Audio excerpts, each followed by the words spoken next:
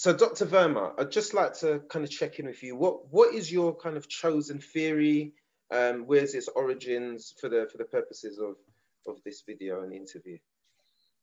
Thanks, Kevin. So my chosen theory, or the theory that I've probably spent most time with, is intersectionality, which some people argue is more of a metaphor than a theory, but I've definitely kind of applied it as a theory to my own work.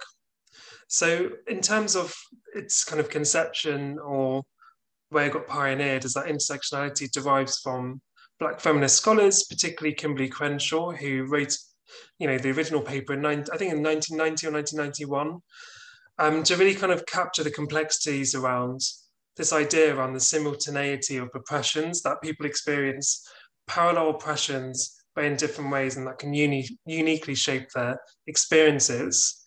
But also not just in terms of the actual groups that are marginalized, but it also kind of reflects how structures and different structures intersect to shape inequalities in those groups as well. So it really kind of unpicks and looks at how those inequalities, how those oppressions, how those privileges all kind of push and pull in different communities and different structures as well. Where we see intersectionality kind of particularly being applied is in kind of organizations or institutions of where we expect individuals and communities to be liberated. So for example, in higher education, we might see that as sort of a space for liberation for communities to educate, to empower themselves. But more often than not, we see that particularly Black communities and ethnic minority communities in these spaces are often marginalized or experiencing racism or different kinds of oppression or ableism and so on and so forth, for example. And all those kind of come together to really understand and kind of bring to life what intersectionality is. In terms of how I've learned to use it, my understanding of intersectionality has definitely evolved over time. So I went from a very kind of academic, theoretical basis to actually using it as a lens, a way of looking at and making sense of different issues and different organizations and different systems that we work and live and play in some ways as well. And I think it's that lens, that metaphor, that really kind of that unpacks the lived experiences that marginalized groups and communities face. But more importantly, it unpacks some of the structural inequalities and structural racisms that exist within different organizations and cultures as well. Brilliant, thank you. And if we're thinking about this within the context of learning and teaching, so for students that may be engaging with this and staff that may be engaging with ideas around intersectionality for the very first time, on a very practical level, how could you see this being applied in the classroom as part of a lecture or a seminar to kind of stimulate discussion and introduce this concept and idea? So I think that's it's a really good question. And I think one of the ways we can look at it is if we think about the learning and teaching journey, so to speak. So one thing that we know is that even before Black, Asian, minority ethnic students even come to university, they would have already experienced some kind of systemic racism or some sort of systemic oppression, even before they've got to a higher education setting. So one thing is about really recognizing the histories or the legacies of the students that do come into the classroom, where they're coming from, what they experience. We've seen, for example, in previous government reports around the issues of Black students in school exclusions. So how does that impact their experience when they come into a higher education setting? And are we accommodating, are we supporting those particular groups in that way as well? So that's one tangible thing we can look at, is we can look at the specific journeys that students have got into or been on even before they come to the higher education space in itself. And the other part is then we can start to look at the student journey through that. So one thing is looking at the curriculum, and we've seen a lot of examples of good practice around decolonizing the curriculum, trying to create more inclusive curriculums, and moving towards sort of anti-racist kind of cultures as well. But it's also, what is the social makeup of those classrooms or those kind of educational spaces? We've seen also articles written around but higher education being very colonial and they're embedded within colonial structures. How are the spaces in those buildings or institutions we work in, are they too white? Are they not reflecting the diversity of the student body? So there's some kind of like tangible and concrete things we can look at to think about where we would start to integrate intersectional thinking or that lens on the learning practice. I think for the I think understanding the student's journey from the teacher's perspective is really important, so that the teacher or the lecturer or academic, whoever, can actually support the students, in a fair and opportune way as well. And one of the things that people that some teachers are kind of afraid of or don't have much confidence in is that they automatically exclude themselves from saying, well, I'm not a specialist in intersectionality, and so I don't know, and we need to bring someone in to do this.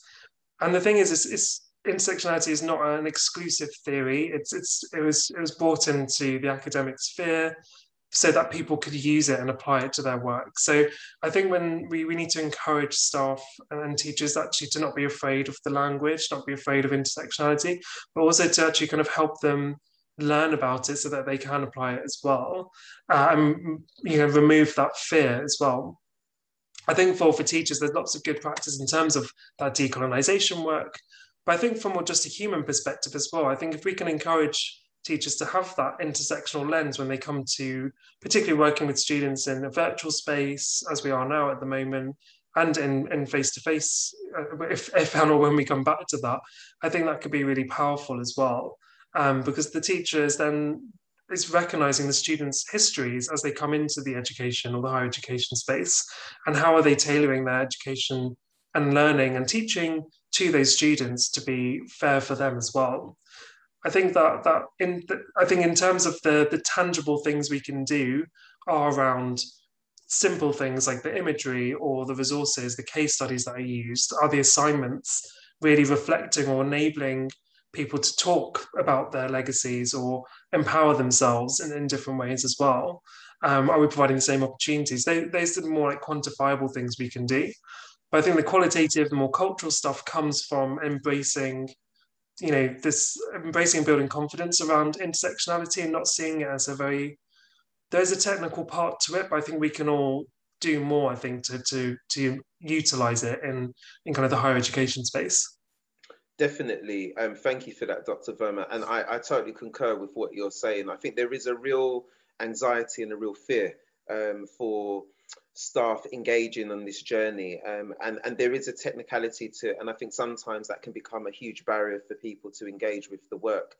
I like the point that you made around the lived experiences, recognizing lived experiences and the legacies that students are bringing into the classroom or bringing into the institution, and using intersectionality as a way to understand that and to deconstruct some of that narrative as well, so that we have a better appreciation for them as part of supporting their student journey.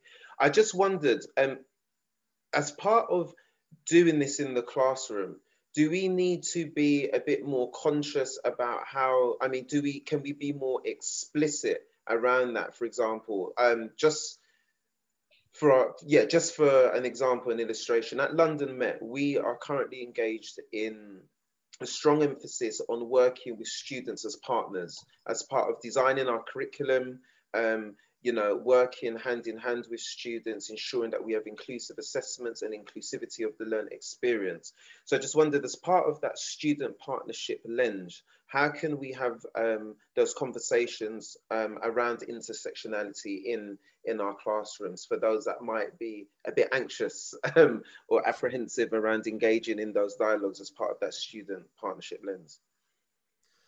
So I think enabling student participation, empowering students to kind of take control of parts of their education, I think is really important. And I think it's also an important part of life as well, to kind of encourage proactivity and encouraging students to kind of be able to take initiative when they come out into or graduate and come out into like real organizations, and where the complexities do exist, those oppressions do start to come through even more so than in higher education in some ways, which can be quite tricky to navigate.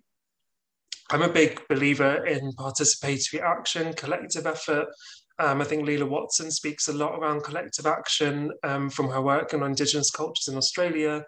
And I think we need to enable students to be partners. We need to encourage their participation so they have an active role in their own education. But we also want to be mindful that we don't put too much labor on them to do all the work as well. Like they are coming to, get a degree or educate themselves and then to get an award of some kind as well, so that they can go out into the real world and do really exciting and wonderful things in some ways. So I think the student as partners is a really great way of, enabling participation in education. I think some of the things I need to consider are that some students that come into higher education may have already lost faith in the system if they've already had negative experiences. Some of them may be more involved because that's in their nature. So I think it's understanding those differences in some ways. But also sometimes the staff don't feel they have the skills to support all students in a fair and equitable way as well. And I think this is an issue when we have significant groups underrepresented in staff, in higher education institutions as well. When we don't have diverse staff, it makes it harder for them to engage and encourage participatory action with our students in that way too. So I think I'd like to think that when we move towards having more diverse and representative staff in these different spaces, that actually when we have initiatives like Student as Partners, it does hold more weight, there's more encouragement. And I think it also helps provide role models for underrepresented groups in the classroom as well. So I think there's kind of two parts to it, I guess, in some ways. So I think it's great to kind of push forward with that student participation and partnership work.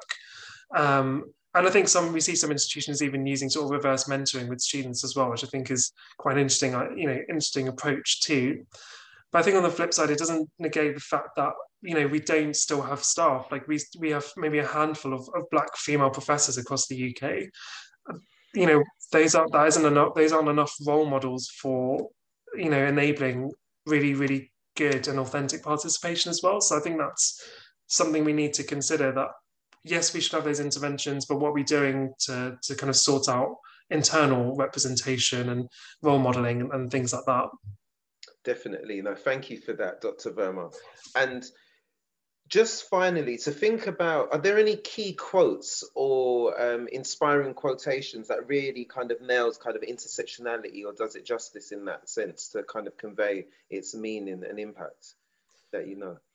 Yeah, so one of the kind of issues, I guess, with how people see intersectionality is that they try to produce it into a framework, or they try to provide a foundation or a theory around it. And it's absolutely those things, but I think sometimes we can get so lost in the theory that we forget that one of the reasons why intersectionality was kind of pioneered or kind of brought to the surface by people like Kimberly Crenshaw and Angela Davis, for example, is it was meant to produce action. It was meant to help produce meaningful interventions or meaningful programs of work that can help facilitate change and build anti-racist cultures and anti-racist practices. And I think the quote that I've chosen is from Angela Davis, and she says, you have to act as if it were possible to radically transform the world, and you have to do it all the time. And I think that's really the essence of intersectionality. Intersectionality is about radical transformation, and you have to keep using it. It has to become a part of your identity, as a lens, as a prism or metaphor, whichever word you want to use.